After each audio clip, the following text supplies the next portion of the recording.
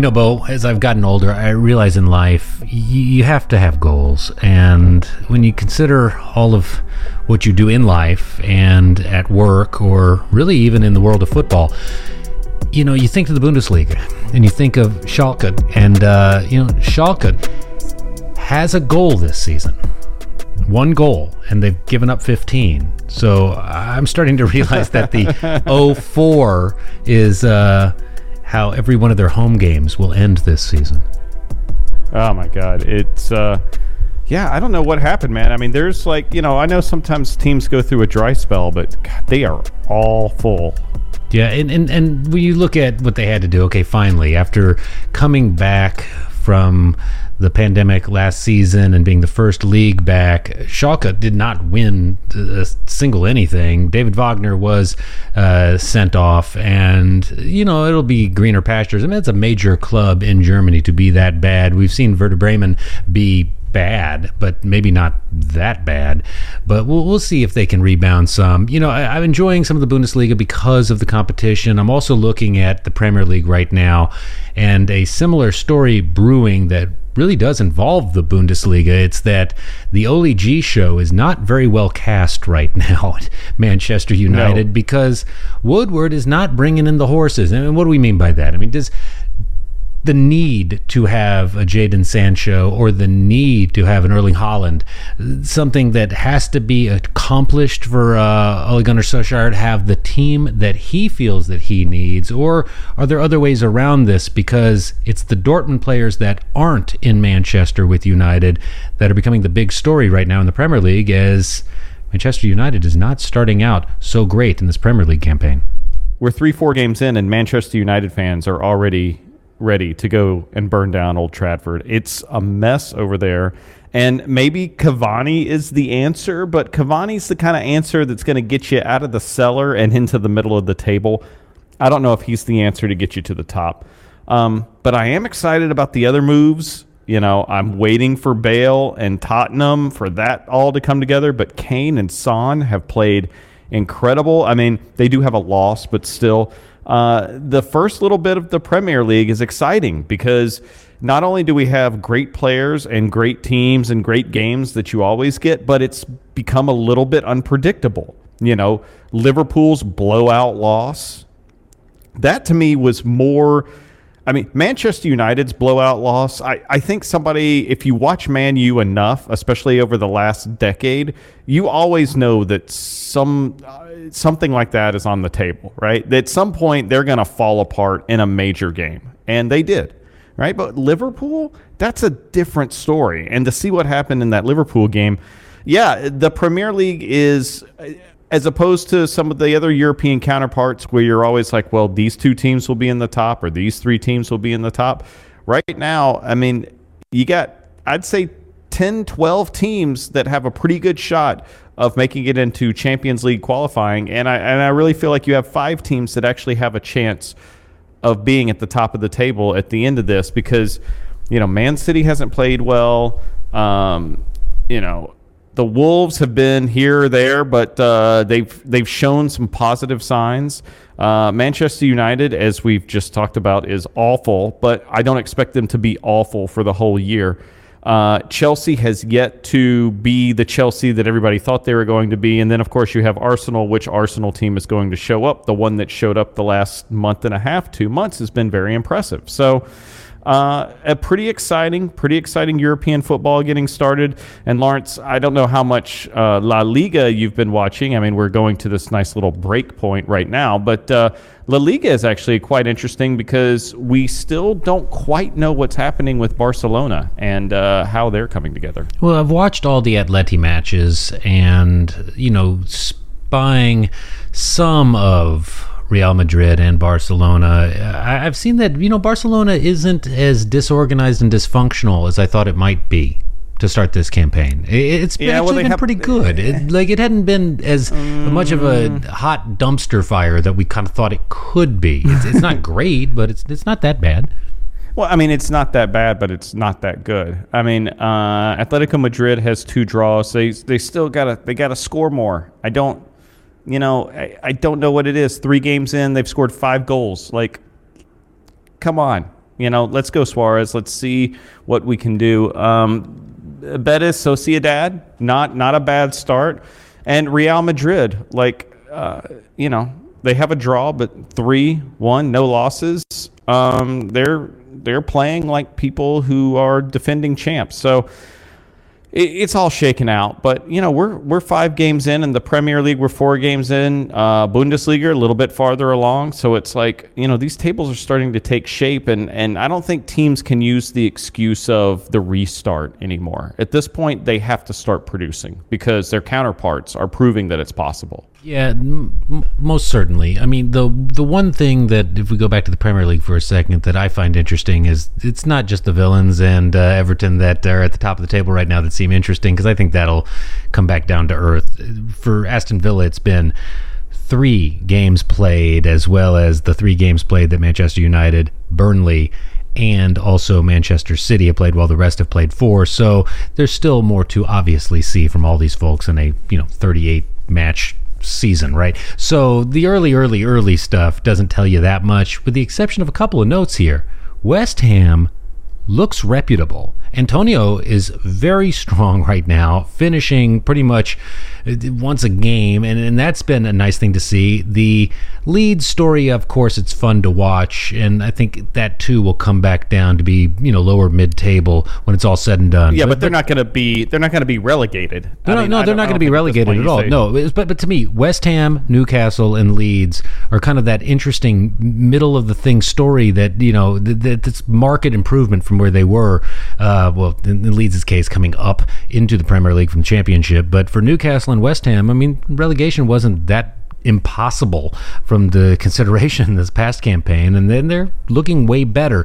The Fulham situation is just a bad year for West Brom and Fulham to be coming up into the Premier League. I mean, it's a discussion we've had in the past before. Are we afraid for our clubs to be relegated? Like, that means it's for an eternity, or is there an opportunity to come and bounce back and forth and up and down? I mean, that's the story of West Brom in many ways, and it's been the story of Fulham. Sheffield United not scoring goals at all has been another part to their bad start. And I never want to bet against Sean Dyche with Burnley, because it just seems like they'll gut out wins at some point in the season. So, I mean, if you just looked at this objectively, the teams that have the most danger of falling back down are teams that had just basically come back up, and that being Fulham, Sheffield United 2 years before, and West Brom. Those are the teams that look like they're going to be fighting off relegation. And, one more shout out to, I hate to do it, Ralph Hasenhutl's Southampton Saints. They've played some reputable football to start the Premier League campaign, but yeah, I'm with you. The discussion is obviously premature, and now they're into this international break, and those games have been fun. I mean, I caught Netherlands and Mexico the other day. Raul Jimenez from Wolves getting a penalty kick, and fun to see him get it past Tim Krul. Cruel ground. And what I liked most about seeing the Mexican national team, and we'll of course talk more into our football and Inglés segment about Liga MX and how things are going, but watching these international friendlies this far and all this kind of stuff, it's a prelude to World Cup qualifying. I will say it's been fun to see guys well attuned to the situation, but this is the part of the season where it's like it is all blending together, but now a lot of concessions have been made by the various pro leagues to make sure international competitions and availabilities are there for these players. And at this stage, it does feel disruptive. This does not feel like the best time for an international break, to be honest with you. Well, okay, so it doesn't, and it's kind of a weird mix. First of all, shout out your man, Adama Traore.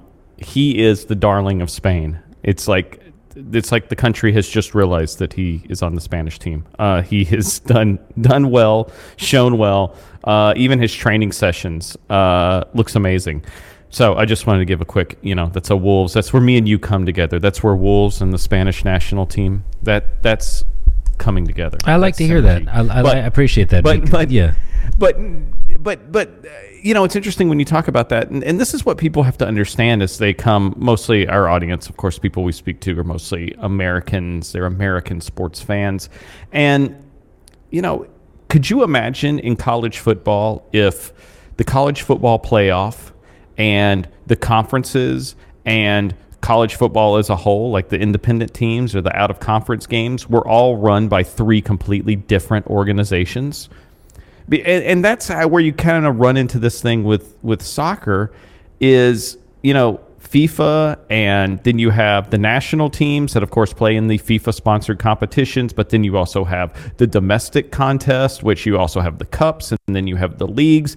And the thing is that it's not like, especially with COVID and the suspensions of play, and, of course, the struggles that people have had with just safely putting matches on and travel and everything else like that. It's like if you're the NFL or if you're college football or if you're one of these big monolithic organizations, you can kind of downshift on certain aspects of it so that you can make sure that the consistency of your product and the ability of your players to deliver is consistent. But everybody wants their piece of the pie, and the problem with soccer is the domestic contests, the domestic cups, the international contest, and the international contest when you talk about the build-up to the World Cup are all different organizations, and everybody wants their piece of the pie. Nobody's willing to take a back seat. So you're right, Lawrence. It's going to be interesting to see how not only fatigue, but just kind of these relationships kind of happen. We've seen a little bit of an issue in Mexico. We'll talk about that. We talked about that last week in Football in English. The Herrera, the head coach of Club America, one of the perennial teams, and his relationship with the head coach of the Mexican national team, and how he feels like that some of his players are getting worn out. And it's like everybody's trying to take care of themselves, but they also know that these other factors are going to play into it. So, yeah, I mean, it's just, I hate to say, it is what it is, but that's kind of where we stand right now. But, we are talking a lot about Mexico and the Mexican national team. So, Lawrence, I think it's about time. Oh, it is that time. Woo! It's time for that football down south! Football in Inglés in an international break that's getting quite international. Here we go, yes. Where Wolves, Raul Jimenez on the Mexican national team netting that penalty kick against the Netherlands. And, what I was most happy to see in the match, watching Mexico and Netherlands, is the size that is on the pitch for the Mexican national team and how effective it was against, a rough and tumble Netherlands squad. Virgil van Dijk anchoring that defense. That was not a joke, getting that clean sheet and also then netting that goal and claiming, well, it being a victory. Yeah, no, I totally agree. I mean, it's interesting how Mexico is now playing on the international stage, how they've kind of changed what they've done. But, the thing is that Mexico is constantly in this battle to quit being a team that makes the final 16 of the World Cup. They want to be elite. They want to be in that elite level, in that top 4 level. And it's like, what do they have to do to make that happen? And so I appreciate the fact that they're trying to think outside the box. Sometimes your best team isn't always made up of the best individual players. It's how those players play together. It's the idea of, in the NFL, would you rather play with the New England Patriots or would you rather play with the NFC Pro Bowl team, right? We don't get to see that happen because it's different levels of competition, but how does that turn on the international stage? Like, what's more important? How does the national team play together? And so I like the creativity that they're using in putting together these squads and how they're playing because, international soccer, just like every other aspect of soccer, whether it's the Premier League or Italian soccer or Spanish soccer, they all have their styles of play. And international soccer has its own style of play. So sometimes you can't force your domestic style of play onto the international stage. Teams that are able to do that, Germany, Brazil, but we've also seen failures there. And I think that's what Mexico is learning, is like, where can we inject our styles of play and make a positive improvement, and where do we need to kind of pull back what we pride ourselves in and maybe try to fill in roster spots with people who play a style that maybe will complement the teams that we're playing against. And you saw that this week. Yeah, well, Tata getting a lot, obviously, out of Raul Jimenez being the number 9, leading the striking attack, and, going into a new era away from the Chicharito era. And that's a cool thing. What is going to be helpful, though, down the line is some assistance, like from Pizarro, who was not really all the way in it in the match against the Netherlands. But there's much more to come with that, as we see the international time frame unfold, there is a match in Liga MX, and it's coming on Sunday with Tijuana in a makeup situation taking on Santos Laguna, and I'm looking forward to at least having a Liga MX match this weekend on Sunday the 11th of October before things kick back into a nice schedule starting on Thursday, October 15th, Atletico San Luis and Querétaro, and that's a matchup when we look forward and future into things that it's kind of too bad it's sitting on its own island on a Thursday night, because it's two teams that it's been sketchy, and for Atletico San Luis, it's getting scary, the goal differentials right now, because that's not competitive.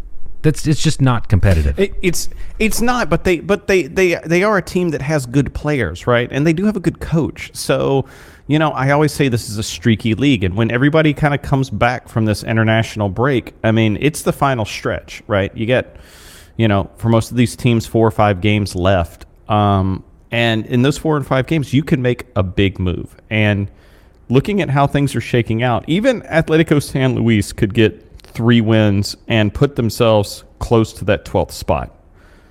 And that's possible. We saw how Toluca has been this amazing team. We were on the Toluca train, and then that train derailed, and then slowly that train has been put back on the tracks. They're sitting at 9th place. Pachuca's at 7th. It's going to be interesting to see how these last couple of days, these last couple of dates, these last couple of games play out, because, the season is short. This is not a 40-game, 38-game season that you see in Europe. It's half. So, 2-3 wins in a row.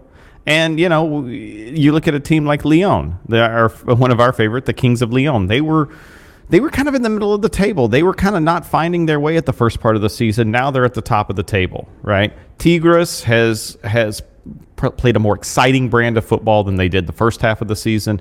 They're at 5th place. They're starting to make moves, and Guadalajara, I, from the beginning, said this was Guadalajara's year to come back, and Chivas was finally going to be the Chivas that everybody needs and wants them to be. I mean, they're sitting at 8th, so they're kind of in that place. They could go either direction, right? They're just out, they're a couple of wins from being in that top 4 and getting that bye in the Little League, in the playoff.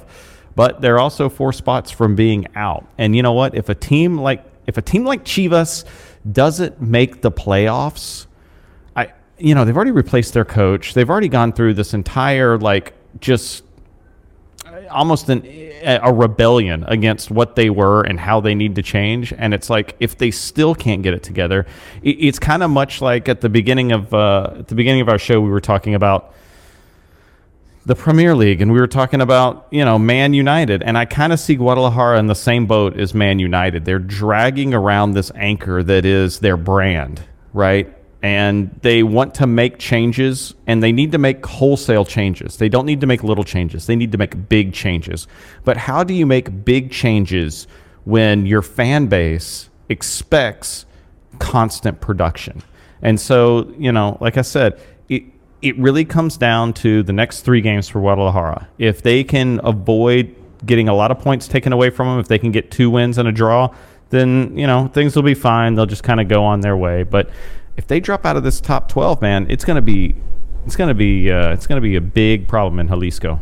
Yeah, well, as we tape this, we always include on Sound System FC a European talk before we get to the football in Inglés on a show that stands alone, because this brand of soccer does stand alone, and Lyon standing alone with Definitely. 4 points for themselves at the top of the standings, because they're not just winning convincingly. Here's the thing. They've given up the least amount of goals thus far. The goaltending's been great.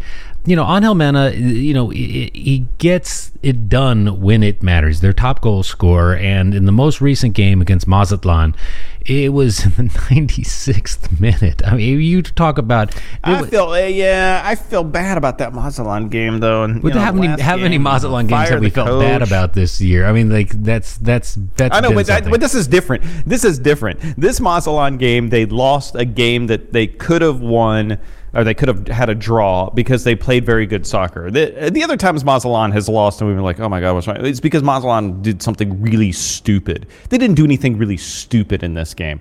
But God, the penalty in the 96th minute, Oh my God, that's got to be a terrible way to go out as a coach. I feel bad. Well, yeah, you're right. Kings of Leon, they're doing great, and I mean that 4-point stretch in a league that plays this compressed of a schedule, to be up 4 points is a good place to be. Yeah, and Benny Blanco in goals. It's been excellent, and I'll say this: we have to look forward to the Kings and the Screaming Eagles on Monday Night Football on the 19th of October as Club America visits Leon, and you know, Club America's they're not losing, but they're not winning. I mean, there's a lot of draws on this schedule thus far, and it's fun. They could be fine. I guess where you'd kind of like want to draw the line is if you're Tigres, who is playing way better now. I mean, Tuca's Tigers are getting it done. They've scored the most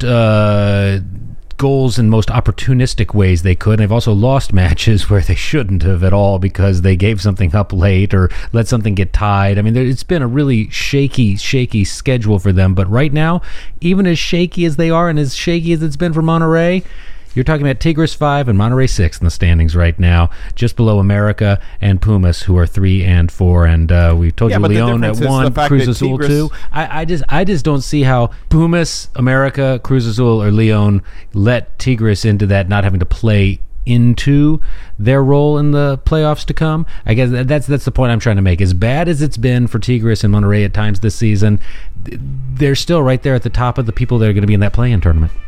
Yeah, definitely. It'll be interesting to see because, you know, I mean, Tigres is only 1 point out of the top 4. They've been playing better football. They have the largest goal differential of any team in the league. So, you know, there is definitely, I see there's a bigger separation from 5 to 6 than there is 4 to 5. I think the difference between the crosstown rivals, Tigres and Monterrey, is a lot greater than the difference between Pumas and Tigres, or America and Tigres. So, you're right. Once we get back from this break, we will see. And of course, we'll be here all along to follow it. And soon, the Expansion. More to come on that with Bo Byerly. I'm Lawrence Scott. Thanks so much for joining us. Viva Adelante! Yeah.